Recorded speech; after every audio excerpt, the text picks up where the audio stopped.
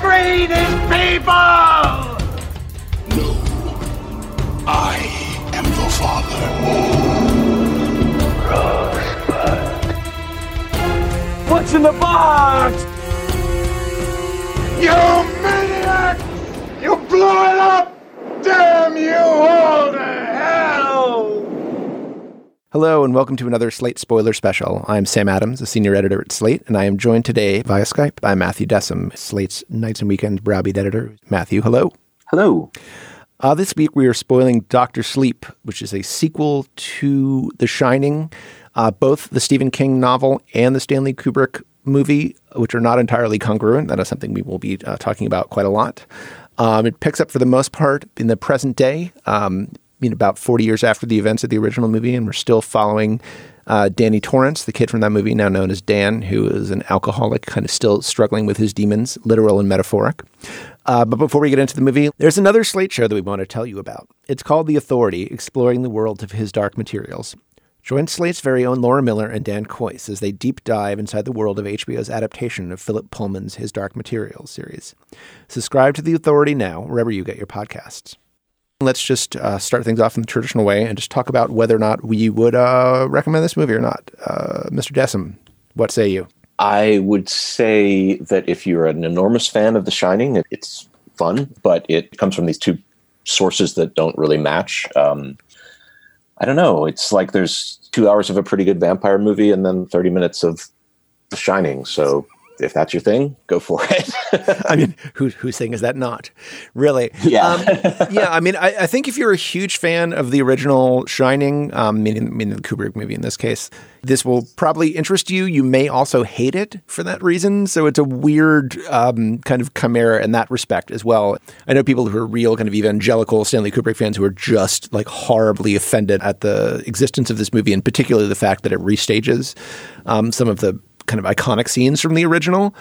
I thought that part was kind of interesting. I think the writer-director of this, Mike Flanagan, is kind of an interesting figure. He kind of came out of the more straight horror world through movies like Oculus and Sinister 2, and has gotten some more kind of mainstream exposure recently, mostly on Netflix. He did an adaptation of Stephen King's Gerald's Game, and then did The Haunting of Hill House, which is kind of an adaptation of Shirley Jackson as a series last year. And so now he's doing this. I think he's got, like an interesting figure. I think there are good aspects to this. I also think the movie doesn't work.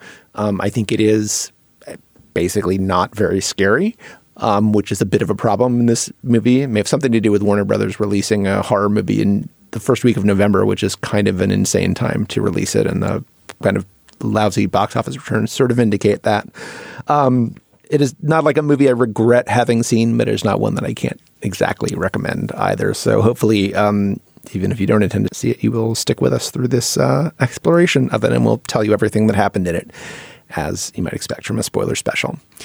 So we start off in 1980, and we are shortly going to pick up with Danny Torrance and his mother, Wendy. But before that, we are introduced to the most significant character in this sequel to The Shining, who is a woman, so to speak, named Rose the Hat. Played by Rebecca Ferguson as kind of an Irish woman. And so I very hard for me to not just call her Rose the Hat like every time, but I will do my best not to, although I just was literally kind of walking around my house the day afterward just going Rose the Hat like over and over again. But I apologize for any of our Irish listeners for my mangling of your lovely dialect.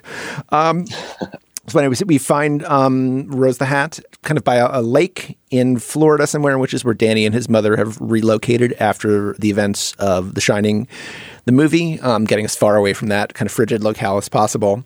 Rose the Hat is kind of lingering by this lake. She seems like a very kind of nice, kind, woman. Asks this little girl to come over and talk to her.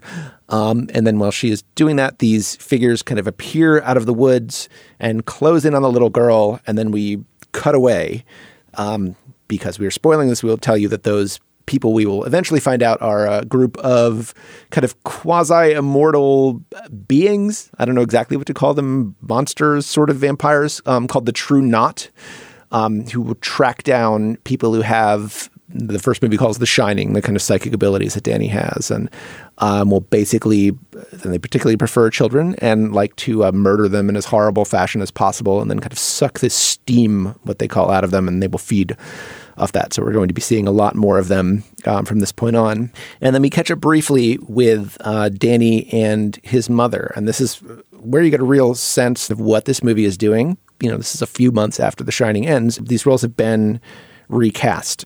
You have Roger Dale Floyd playing the young Danny and an actress named Alex Esso playing Wendy Torrance, the role made famous by Shelley Duvall.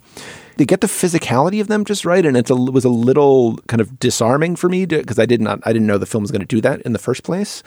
And Alex Esso, I found really kind of nailed. I mean, Shelley Duvall's performance in that movie, in the original movie, is very kind of like high key and theatrical, and a lot of people find it extremely annoying. Our friend Bill Gutbeery just wrote a great defense of it for Vulture, but she is kind of, Alex Esso is kind of getting the essence of that Shelley Duvall performance, which is not an easy thing to get without, but not doing a caricature of it is in kind of a really interesting space. What did you think of that moment? I think the first time that I thought, well, this is sort of The Shining, but not. The very first shot is of the Overlook's carpet, and then there's a sort of recreation of that Steadicam shot down the hallways, right? Like that's the title shot, right? The big wheel where the shot. Camera follows little Danny on the big wheel around the hallways, and then he looks up at room. Is it 237 in this? Like it is in the movie. Yeah, it's like those shots, and they're almost like in the film, but not quite. Like the camera moves differently, and the hair is like not quite right. I knew what they were doing with that. So when Wendy showed up, I already was like, okay, they're going to use, actors doing it there. What are your feelings about the original Shining? I mean, you were a person who kind of holds it sacrosanct, and I love it. I also liked the book. I mean, the thing about it is, like when I said, if you're a fan of The Shining, you'll like this. I guess the question is which Shining you're a fan of, because I could see also why Stephen King would not have loved Kubrick's movie, but Kubrick's movie is terrifying. I mean, I would say that was the one thing that I thought was, as you said before, was different. This isn't a very frightening movie, and The Shining really was. Yeah, this movie has a very kind of interesting and somewhat impossible task, which it is based on Dr. Sleep, which is a novel by Stephen King, which is the sequel to Stephen King's novel The Shining. It is also kind of a Warner Brothers product and an extension of one of their more treasured pieces of intellectual property, which is Stanley Kubrick's movie, The Shining. Stephen King famously hates Stanley Kubrick's movie of The Shining to the extent that he kind of engineered to have a pretty terrible and entirely forgotten miniseries remake of it done in the late 1990s.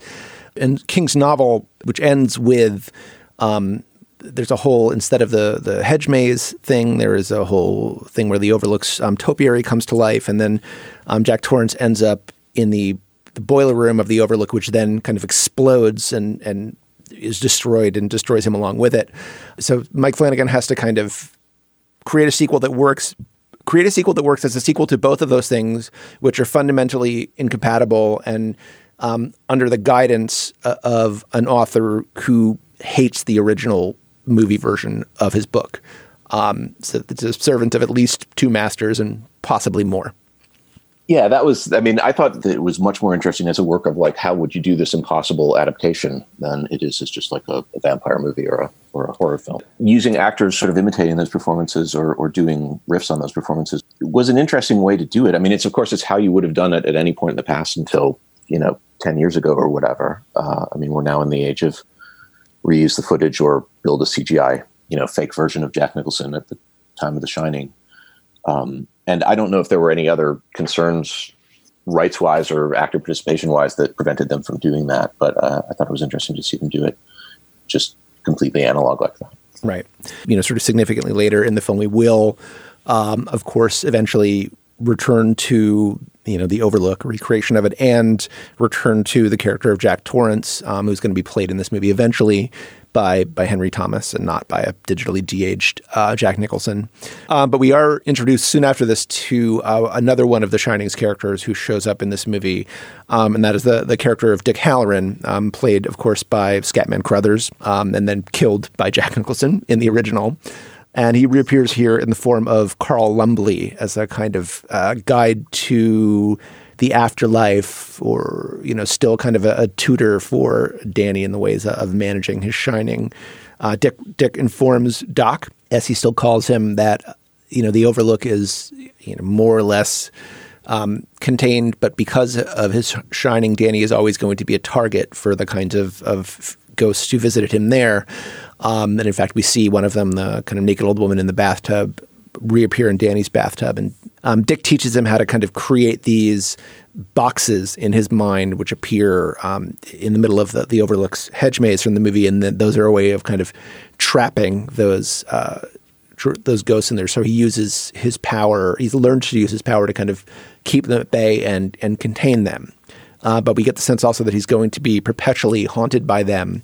We see that comes true shortly after, because then the movie jumps forward briefly into 2011 and then into the present day, into 2019, where Dan Torrance, as he's now called, is first just a full-on alcoholic, and then eventually a recovering alcoholic. He's been using drink to kind of suppress his shining, to not have to see these horrible things. He bottoms out in 2011 and decamps for small town New Hampshire, which is where he resettles, and that's where the bulk of the story picks up. And we should mention at this point that Dan Torrance, as he will be known for the rest of the movie, is played by Ewan McGregor in this, who is evidently with this and the returning to Obi-Wan Kenobi in the sort of he's in his the retirement nest egg phase of his career. Yeah, accumulating houses. So. Yes. So what did you think of the kind of grown up version of Dan Torrance? And you've read Dr. Sleep too? Is that right?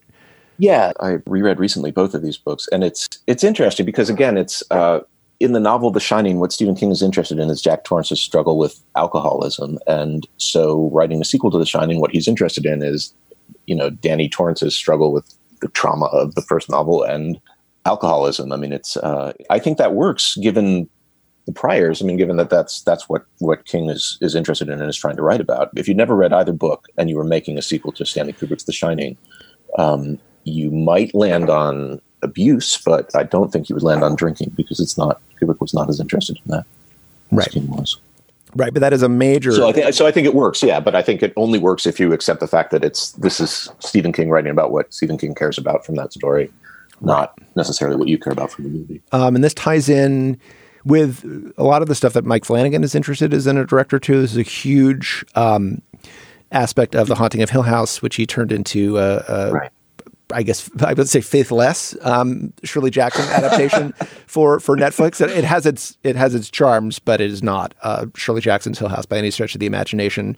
That series works in a kind of dual time frame. You have the kind of the action of the book, which is where these kids in this house are haunted by these ghosts who have been there, and then most of the series, kind of increasingly more of it, is concerned with what happens to these kids as adults. And one of them grows up and becomes a sort of author and writes a book called The Haunting of Hill House, and becomes a success. Several of the others become, addicts or of one kind or another. One of them ends up killing herself, which is the kind of the event that kind of precipitates the whole series. And the kind of running theme in that adaptation is, horror movies are often focused on children. They're about kind of being afraid of the dark, about these things that scare you. And then at the end, the kids kind of escape and everything seems to be fine. But, the Hill House and Dr. Sleep they're really about okay, you're out of immediate danger, but you're fucked up for life if that happens to you as a kid. Your dad doesn't try to kill you with an axe when you're 5 and then everything's fine. So picking up the story after 30, 40 years is kind of a way to really look at the lasting trauma of these kinds of things, which is an interesting, the return of the repressed is such kind of a big element in horror, and it really comes to the fore in a story like this. And King, of course, is, if you look at Haunting of Hill House as a Shirley Jackson adaptation, it's not, you're not going to be happy. But if you look at it as an audition for a Stephen King movie with all that generational trauma and, in fact, a character who becomes a Stephen King-like author, it's a masterpiece. But yeah, exactly. That's also the theme of It, which is the other sort of recent. Yeah, I was just going to say It is the other big thing where King messes around with this. So.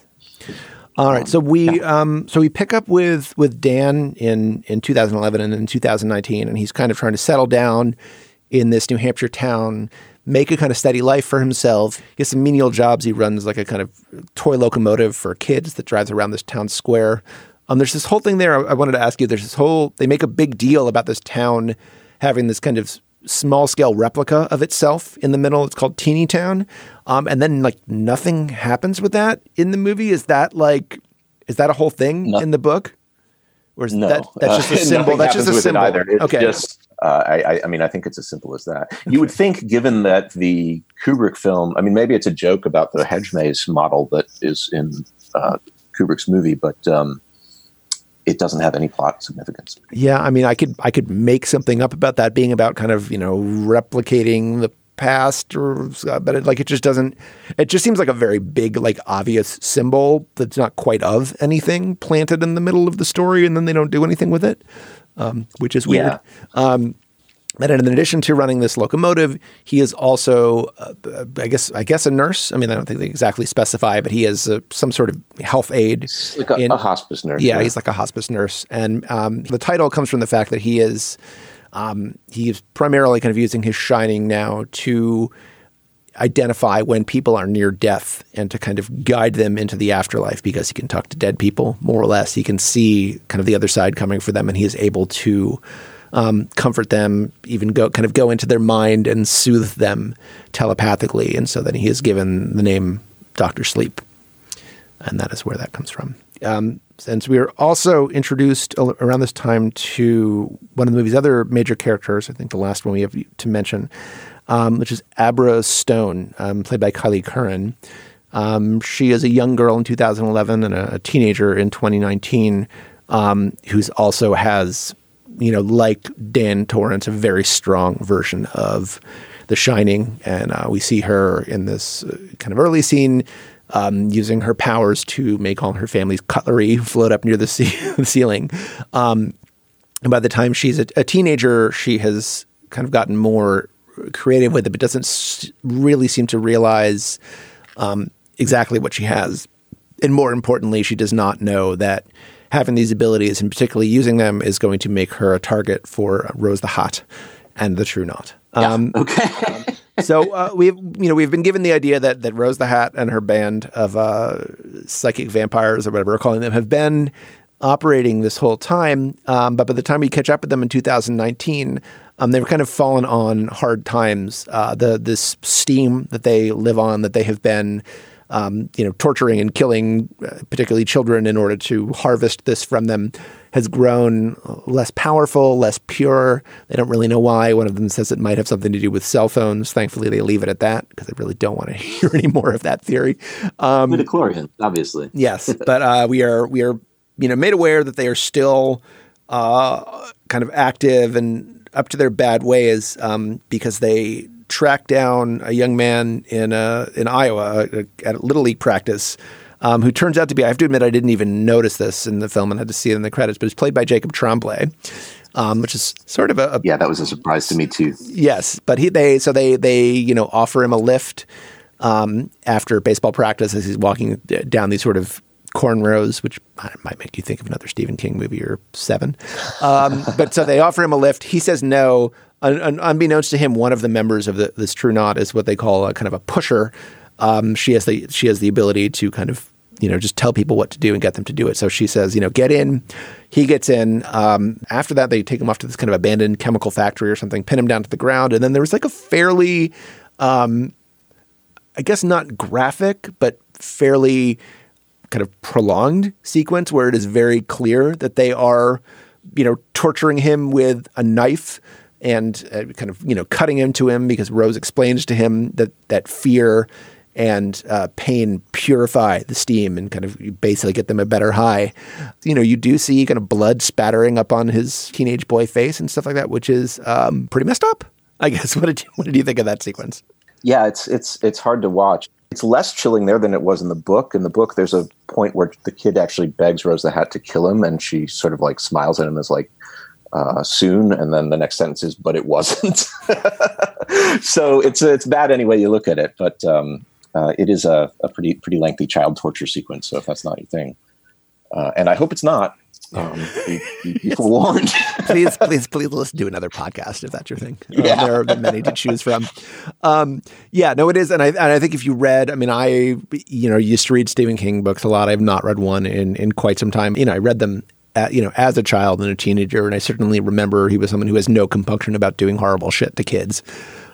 In his books, which as a kid, I think was very compelling to me because I guess you feel like people are trying to do horrible shit to you all the time. So anyway, poor Jacob Tremblay gets killed. That is all she wrote for Jacob Tremblay. But then Rose the Hat and co. kind of move on to, they realize Abra Stone is out there and that her steam is very powerful and pure and they can't quite figure out where she is, but they know she's kind of on the East Coast somewhere. So they start heading that way. And meanwhile, Dan Torrance and Abra have been building up this kind of sort of anonymous psychic communication. Dan has this kind of attic apartment in his New Hampshire town. There's some, line of exposition about how the previous inhabitant was a math teacher or something. And so he painted a wall with blackboard paint.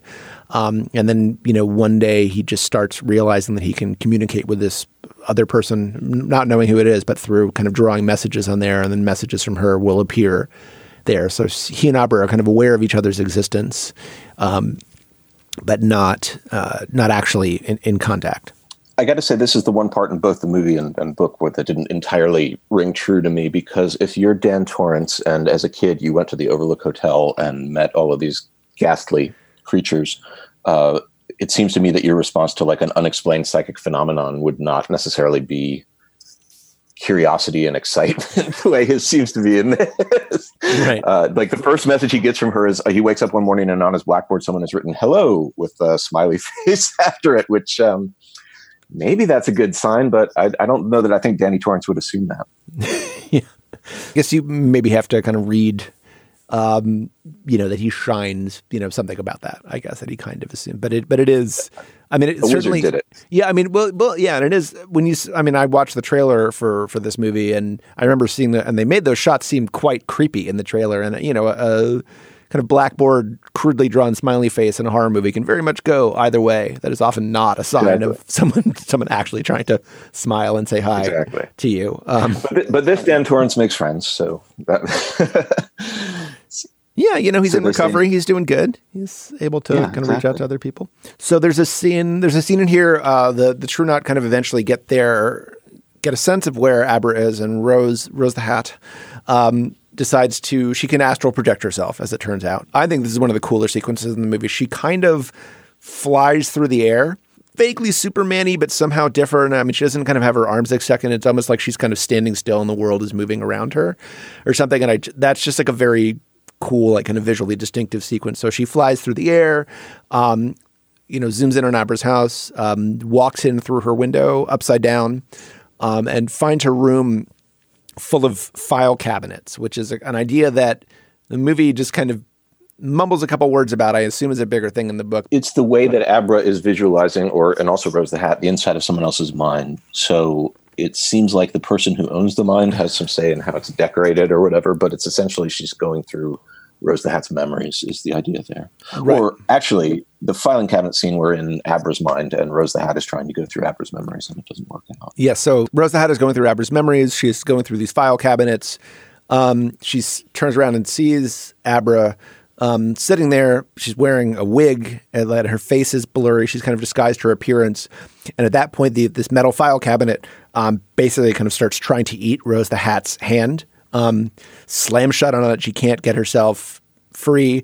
At that point, Abra manages to go into Rose the Hat's mind, which is sort of kind of like a library, but more like a kind of, Harry Potter or like Library of Alexandria kind of deal, like with, like a big cathedral with lots of little filing cabinets. Now she's rifling through Rose the Hat's memories and learning about her. Rose the Hat is trying to pull her hand free. And it basically is kind of coming out of the drawer in pieces. It reminded me a lot of Gerald's Game, particularly just reading the novel and getting to the word degloving and experiencing like a full body shiver. So this is her hand is kind of being pulled out of this thing like one layer of flesh at a time. It's completely disgusting. Maybe the goriest thing in the movie, which maybe tells you a little bit about the movie too. But that's when Rose realizes that Abra is sort of like a foe that she hasn't really encountered before. I mean, they've gone after a lot of psychics before, but she just has a level of powers that they have not gotten to previously. And is that explained at all in the book, or is that just, she just kind of is that way for some reason?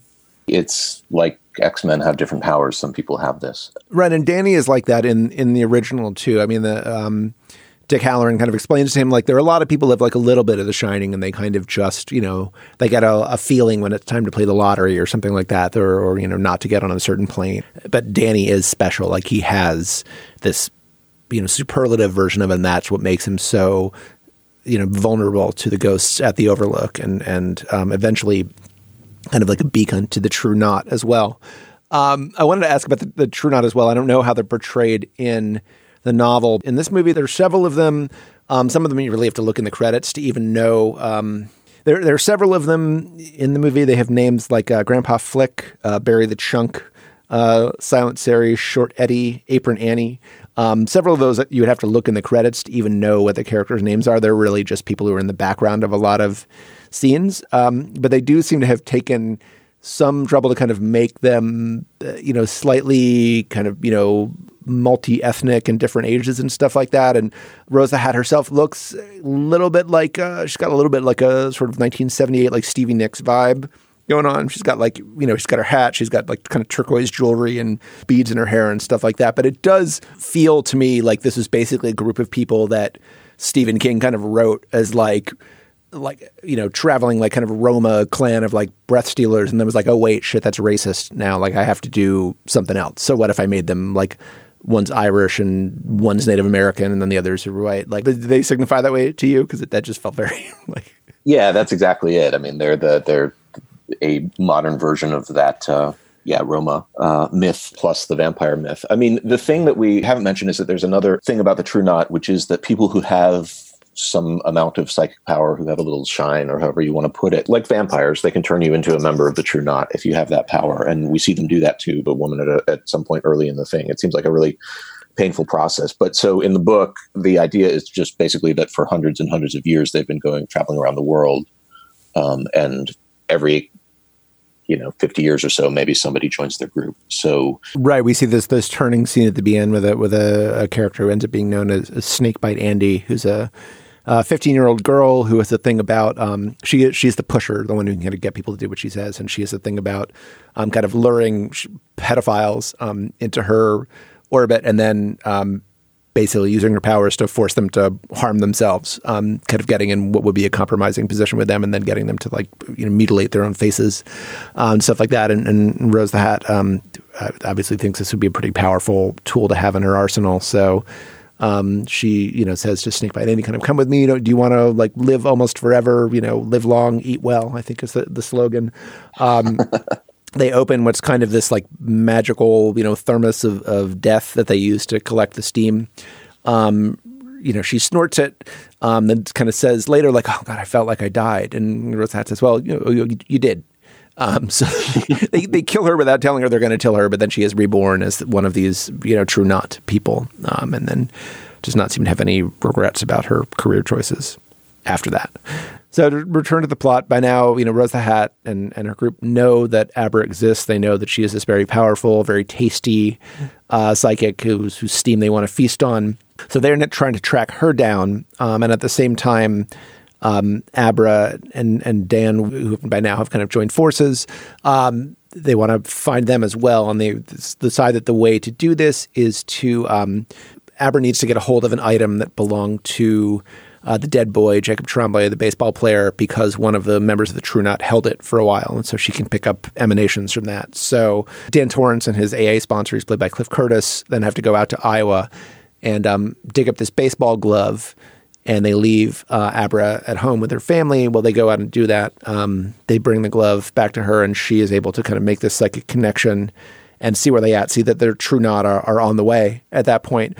And then they decide they're going to set a trap for them. And that leads to this kind of confrontation in the woods where most of the True Knot is wiped out. It turns out that despite being kind of quasi-immortal vampires, all you need to do is like shoot them with a rifle and they will dissolve. So Ewan McGregor and Cliff Curtis dispense with most of them. But unfortunately, they realize that one of the group is still missing, played by Zahn McClarnon, who you may know from Westworld.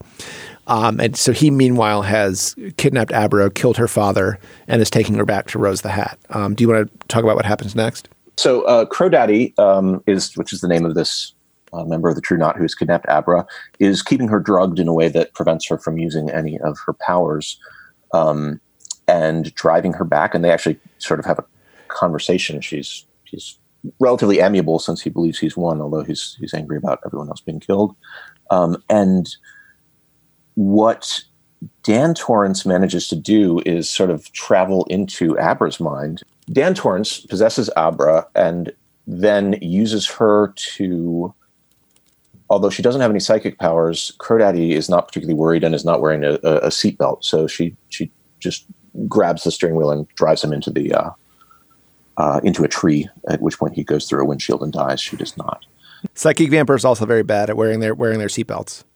Yes, they are. It's very strange because they seem to have, I mean, this is not a movie. If you're somebody who likes horror movies for like learning the rules of their universe, this is not the movie for you, because the psychic powers that people have are whatever psychic power is narratively necessary at that moment. And the vampires too, they seem pretty mortal. They just don't age. But they also don't seem particularly worried about being killed, which I would think you would be if you were torturing children and could be killed with a bullet. Anyway, he goes through the windshield, and that's the end of that. At which point, poor Crow Daddy. We barely talked about you. I know. A short, long life. Short on screen and long in years. But the death of Crow Daddy, who is also the lover of Rose the Hat, whatever that means in this context. Yeah, exactly. She's enraged by his death and by the death of the rest of them. And at that point, she is hell-bent on tracking down Abra. So she goes on this big steam bender. She kind of takes all these canisters that she's been saving for the group. And because there is no group more, she just like snorts all of them, becomes, super powerful and very dangerous. And Dan kind of realizes, or gets some sense that this is going on, and realizes that for reasons that don't entirely make sense, except that that we're going to get to the fireworks factory, decides that the only place that he can finally defeat Rose the Hat and make his final stand is, surprise, surprise, the Overlook Hotel. So Dan and Abra go on a road trip to Colorado, and the first thing that you see that is recreated from Kubrick's movie after the opening credits there is sort of helicopter shots over the same lakes that are used for the opening shots of The Shining. And they arrive at the hotel, which is still standing, but has been condemned at some point after Jack Torrance's death. Right. And as you explain, that's sort of an odd and slightly inexplicable move, given that, the history of the Overlook is far more horrible things have happened there than a man attempting to kill his wife and child and freezing to death. People have actually been murdered in significant numbers in this hotel, and it was fine. But I guess they hit a breaking point at some point and shut it down. So the Overlook Hotel is now also a haunted house, which is a Mike Flanagan thing after Hill House. And it really does look like, if you were going to design the haunted house version of that hotel, what it would look like. In the book, the reason that they go to the Overlook is a lot more prosaic, and it's because Rose the Hat is there, because they bought the ground where the thing once stood. The True Knot has, and put in a mobile home thing. Like the Roma, they're migratory, but they travel around in lavish RVs. So there's a reason besides Shining nostalgia for them to go there. What did you think of these moments? I mean, we've gotten, as you said, really from the beginning of the movie, we've gotten little peeks of the Overlook. Here and there, sort of brief recreations of some of those, incredibly famous, kind of indelible scenes from Stanley Kubrick's original. But this is where they really go whole hog on that. And for, to a certain extent, the last half hour of Dr. Sleep kind of effectively takes place inside The Shining. They have, meticulously recreated. I think there are a couple shots that they actually just swiped, like the shot of the blood kind of gushing out of the elevator, but they've recreated a lot. They've recreated a lot of the locations and hallways. They've, recreated, shot for shot some of the some of those moments, even just images that you immediately recognize, like when when Dan goes up to a door in the Overlook and you see, where one of the panels has been busted out. I mean, you know exactly what room you're at. You know what happened there. How did you react to it? Was that kind of like interesting or weird? Or did that feel kind of creatively sterile to you? Well, I mean, I feel like the nostalgia you can get out of like, here's The Shining again, was pretty effectively mined in Ready Player One. And the first time that I realized that they'd recreated the look of that was more of a shock than this. This one, I was impressed. I think the first thing that they recreate that's just straight from the thing is that they stop for gas at the same gas station. It's literally like a gas station in the movie where Dick Hallorann, I think, rents a snowmobile or something. That they had rebuilt. What I liked about it, I guess, is not that it was just, they've rebuilt the sets, which you could do. I mean, that just takes money, but that it was sort of like, we've rebuilt what this place would look like if it had been sitting exposed to Colorado winters. I mean, it's a very bizarre thing. And I had a lot of mixed feelings about it, a lot of which I think are more complicated than the film itself. Like, I started to think about, there's a scene, we kind of mentioned the introduction of Snakebite Andi before, and there's that scene at the beginning where she has coaxed this pedophile to meet with her so that she can kind of get her revenge on him. And she does it in a movie theater, and as they're walking away, you see the marquee underneath it says, now playing Casablanca. And it's like, what a wonderful homage to like a great, old Hollywood movie. But then you also kind of, or at least I realized, and I'm sure you know this too, Casablanca, like The Shining, like Dr. Sleep, is, owned lock, stock, and barrel by Warner Brothers. And especially as all these Hollywood studios are kind of marshaling all their content and preparing to launch, their Disney Pluses and their Apple TVs and their HBO Maxes, where you'll be able to no doubt watch The Shining and Casablanca come early next year. There is that aspect of it I find, kind of like troubling. And the part of this movie that is just Warner Brothers exploiting its like pre-existing IP is like, that just is like, that's kind of the real horrifying part of it for me. Of course. When you get down to like recreating the sets of The Shining and like redoing the shots and actually like taking Henry Thomas and giving him that sort of like, that kind of shaggy haircut and the kind of, loose fitting cardigan that Jack Nicholson has in the, at the end of The Shining. Then it becomes like this weird, it kind of started to remind me of like Gus Van Sant's like shot for shot remake of Psycho. It becomes like this weird conceptual art project and not just this kind of this like sterile recreation of it. Like, like Rogue One or something like that. I don't know how in touch with the weirdness of this movie is, and how much of it is just like kind of Kubrick fanboyism. But it's, right. It's kind of set my brain, and part of this is just that at this point I was like not involved in the plot at all, but it just set my brain firing in like these, 12 different directions as I'm like thinking about that stuff. And also at the same time, like not really caring what happens to Dan Torrance or Emerson. So, they definitely have some fun kind of playing around with the original text when they're back there. Well, I was just going to say, as a business decision that the Warner Brothers Studios has made, filming a sequel to The Shining is not something I necessarily approve of, but the attention to detail and the actual recreations of the rooms and things I thought was very, like, legitimately impressive. And the thing that I wondered most about it was how much of it was built and how much of it was just, let's build a digital Shining and green screen all of this. Right. I mean, there's a good question. I mean, I know Mike Flanagan is like kind of a practical effects guy when he can be. There's an episode of The Haunting of Hill House called Two Storms. It's kind of the midpoint of the series, and it's a lot of it is like set in kind of a funeral home where they are burying their sister Nell, who dies at the beginning of the series. But then it is also kind of going back to Hill House and recounting the things that happened there. And it starts off with this, I think, 26-minute single take Steadicam shot that not only follows him around this funeral home, but actually like goes from the funeral home like down a hallway and then transitions into the main hallway of Hill House itself, and goes back in time and reveals some of the things that are happening there. And I just assumed, because it's, as it passes through this hallway out of the funeral home into Hill House itself, that there was some, digital cut hiding there, because it just clearly you wouldn't like build these two enormous sets next to each other, and, put in all that expense and logistical difficulty just for one shot so you could, kind of physically travel between them. And I was wrong. Those two sets were actually built next to each other for the sole purpose of this one shot in the middle of this, 10 and a half hours of TV. So he is, I think pretty obsessive about that stuff. I'm sure there's some, digital involvement here. Like I said, there are definitely, shots from the original Shining that are intermixed here, and there may be some kind of, blending back and forth. But I think a lot of it is just construction and this, the aging that you were talking about. This 40 years of Colorado winters gives them some leeway. It doesn't have to be a perfect recreation. You just kind of need to, get the dimensions right and make the numbers on the door of room 237 look like the numbers on the door of room 237, stuff like that.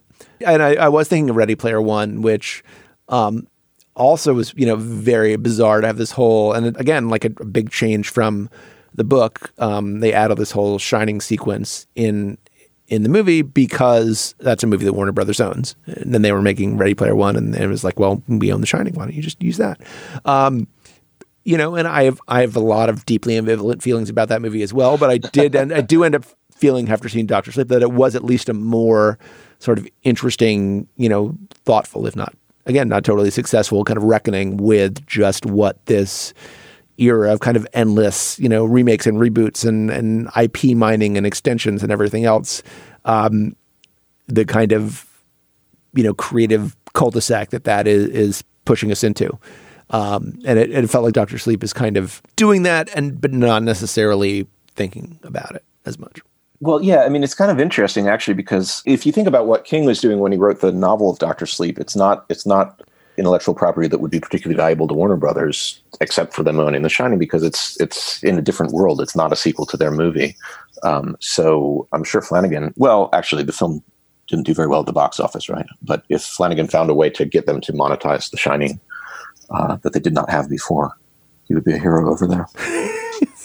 Yeah, it's, better a Shining sequel than no Shining sequel, probably, as far as Warner Brothers is concerned. I think it was projected to make $25 million at the U.S. box office and made 14 or something like that. So that's a pretty, $25 million was not that big to begin with, but that's a pretty dramatic difference. And it's, it's not going to go up from there. So I think it's kind of a, box office dud at this point. Horror movies are notoriously steep drop-offs. They tend to have big opening weekends and then vanish. And this one did not even have a big opening weekend. So it's pretty much done. As someone who's interested in Mike Flanagan, I think it was interesting to see, it's interesting to me to see him get this big, huge toolbox and be able to do this, build these huge sets that he can do these huge Steadicam shots down. And the fact that he has to be rebuilding Stanley Kubrick sets in order to do that is partly it's just kind of the world we live in, which is unfortunate, but it is also, this is, it's 2019. This is where we are. If you have to meticulously recreate the work of an earlier filmmaker, and that's the only way you can make movies, you could do worse than to do Stanley Kubrick's. But yeah, I agree with you. It's sort of depressing that's where the money goes. All right. So anyway, we are building now to this final confrontation between Dan Torrance and Rose the Hat. Dan has decided that the Overlook is the place to stage this. He's not really explained why. It doesn't seem to make a lot of sense. There's some sort of connection between the True Knot and the ghosts in the Overlook, but they're definitely not the same. The True Knot are corporeal figures who, physically kill people. They are not ghosts. But they are both kind of attuned to the same, psychic bandwidth or something.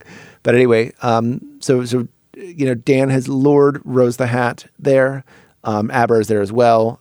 She is, Ben waiting outside, but, runs inside when Rose the Hat shows up. And so they built this confrontation. We end up back in the same giant hall with Jack Torrance's typewriter, kind of still there on the table in the middle of it, the one where he typed "All work and no play makes Jack a dull boy."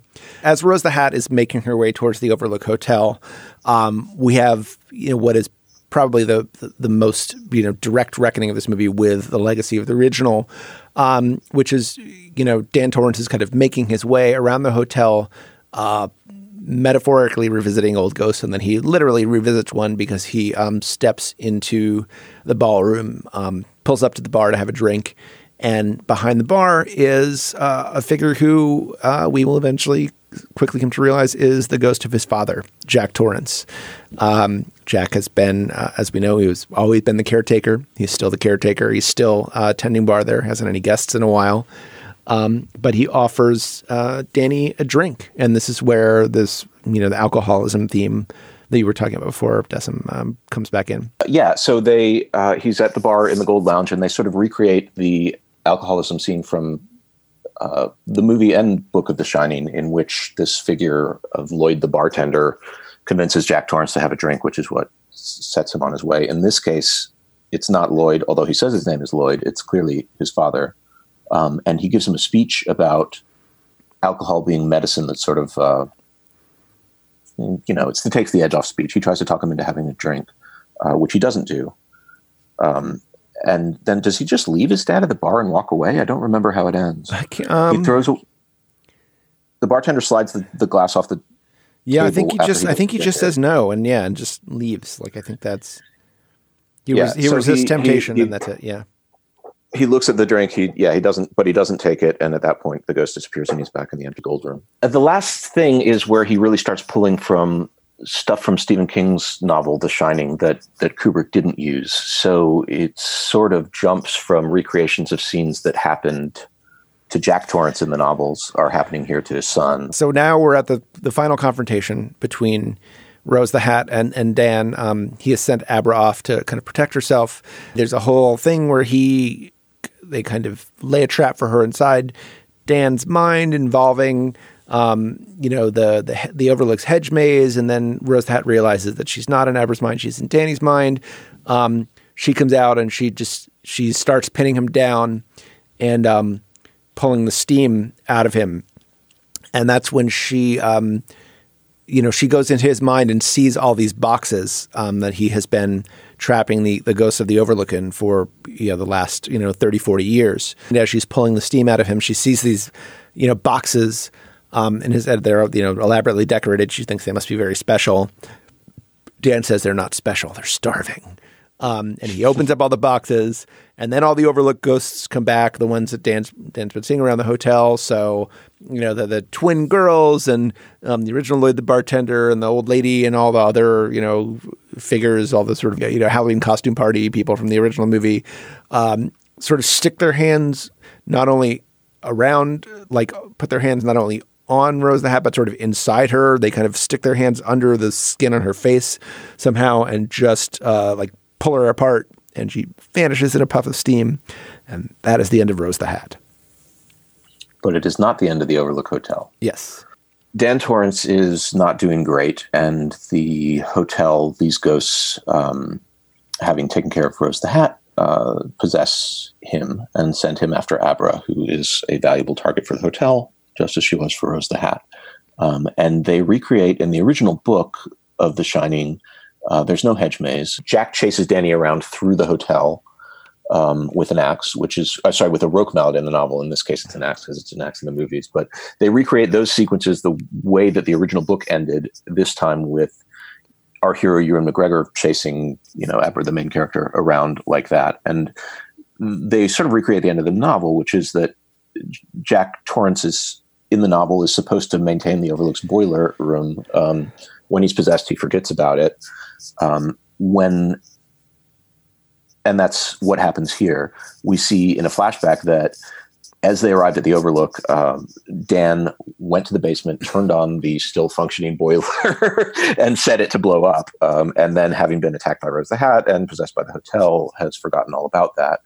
But as in the novel The Shining, Dan Torrance, in this case, not Jack, runs down to the basement in an attempt to save the hotel and save the boiler, and does not succeed in that endeavor. The boiler explodes, killing Dan, as it killed Jack in the original novel of The Shining. Right. And as I mentioned before, the original Shining ends with the boiler room blowing up the Overlook.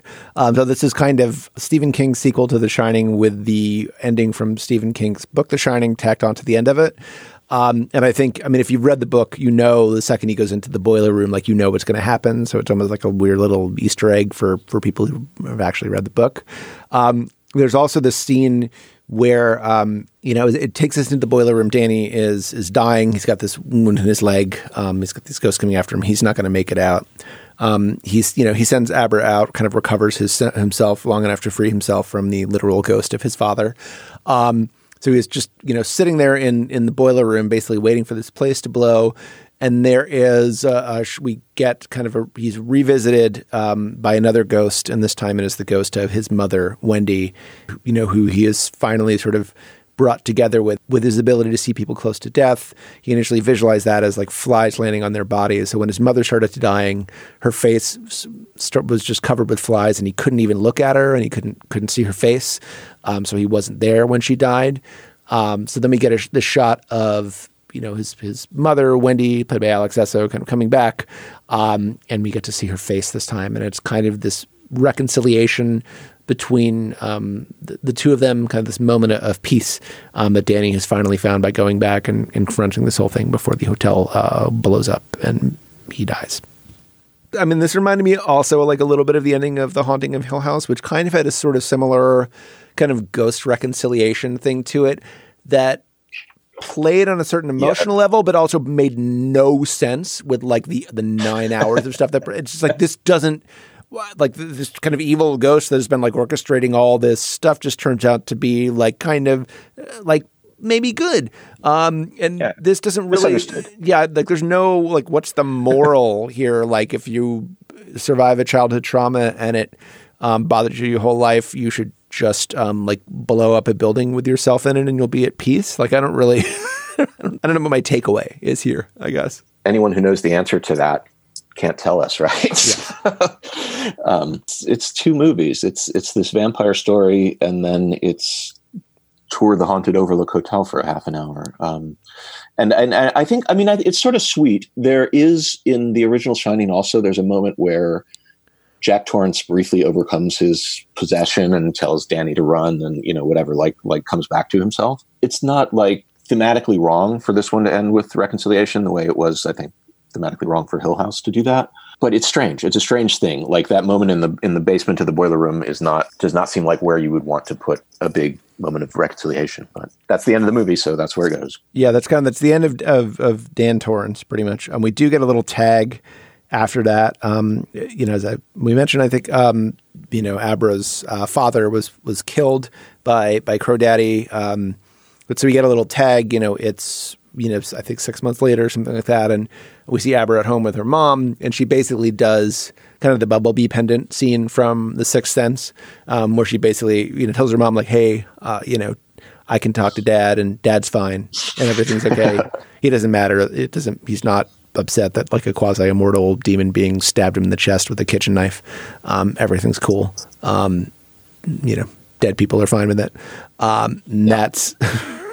and then we see in the final callback as we see once again the rotting ghost woman who Dan, I guess, let out to kill Rose the Hat and has not been successfully. Somehow, even though the Overlook blew up, is still around and now is haunting Abra. And the last thing we see is her preparing to put the old lady back in a box. And scene. I think it's a really interesting movie if you think about it as just sort of like how on earth would you reconcile these stories that don't end in the same place and aren't really about the same thing. But if you're looking for a movie that is like terrifying, this isn't it. Yes. Or quote unquote makes sense. Yes, also true. All right. Well, thank you all for listening. Thank you, Matthew Jessom, for joining me today. Thank you so much for having me. I had a great time. Yeah. Please subscribe to the Slate Spoiler Special podcast feed. And if you like the show, please rate and review it in the Apple Podcast Store or wherever you get your podcasts. If you have suggestions for movies or TV shows we should spoil, or if you have any other feedback you'd like to share, please send it to spoilers@slate.com. Our audio engineer is Merritt Jacob. Our producer is Rosemary Belson. For Matthew Jessom, I'm Sam Adams. Thanks for listening.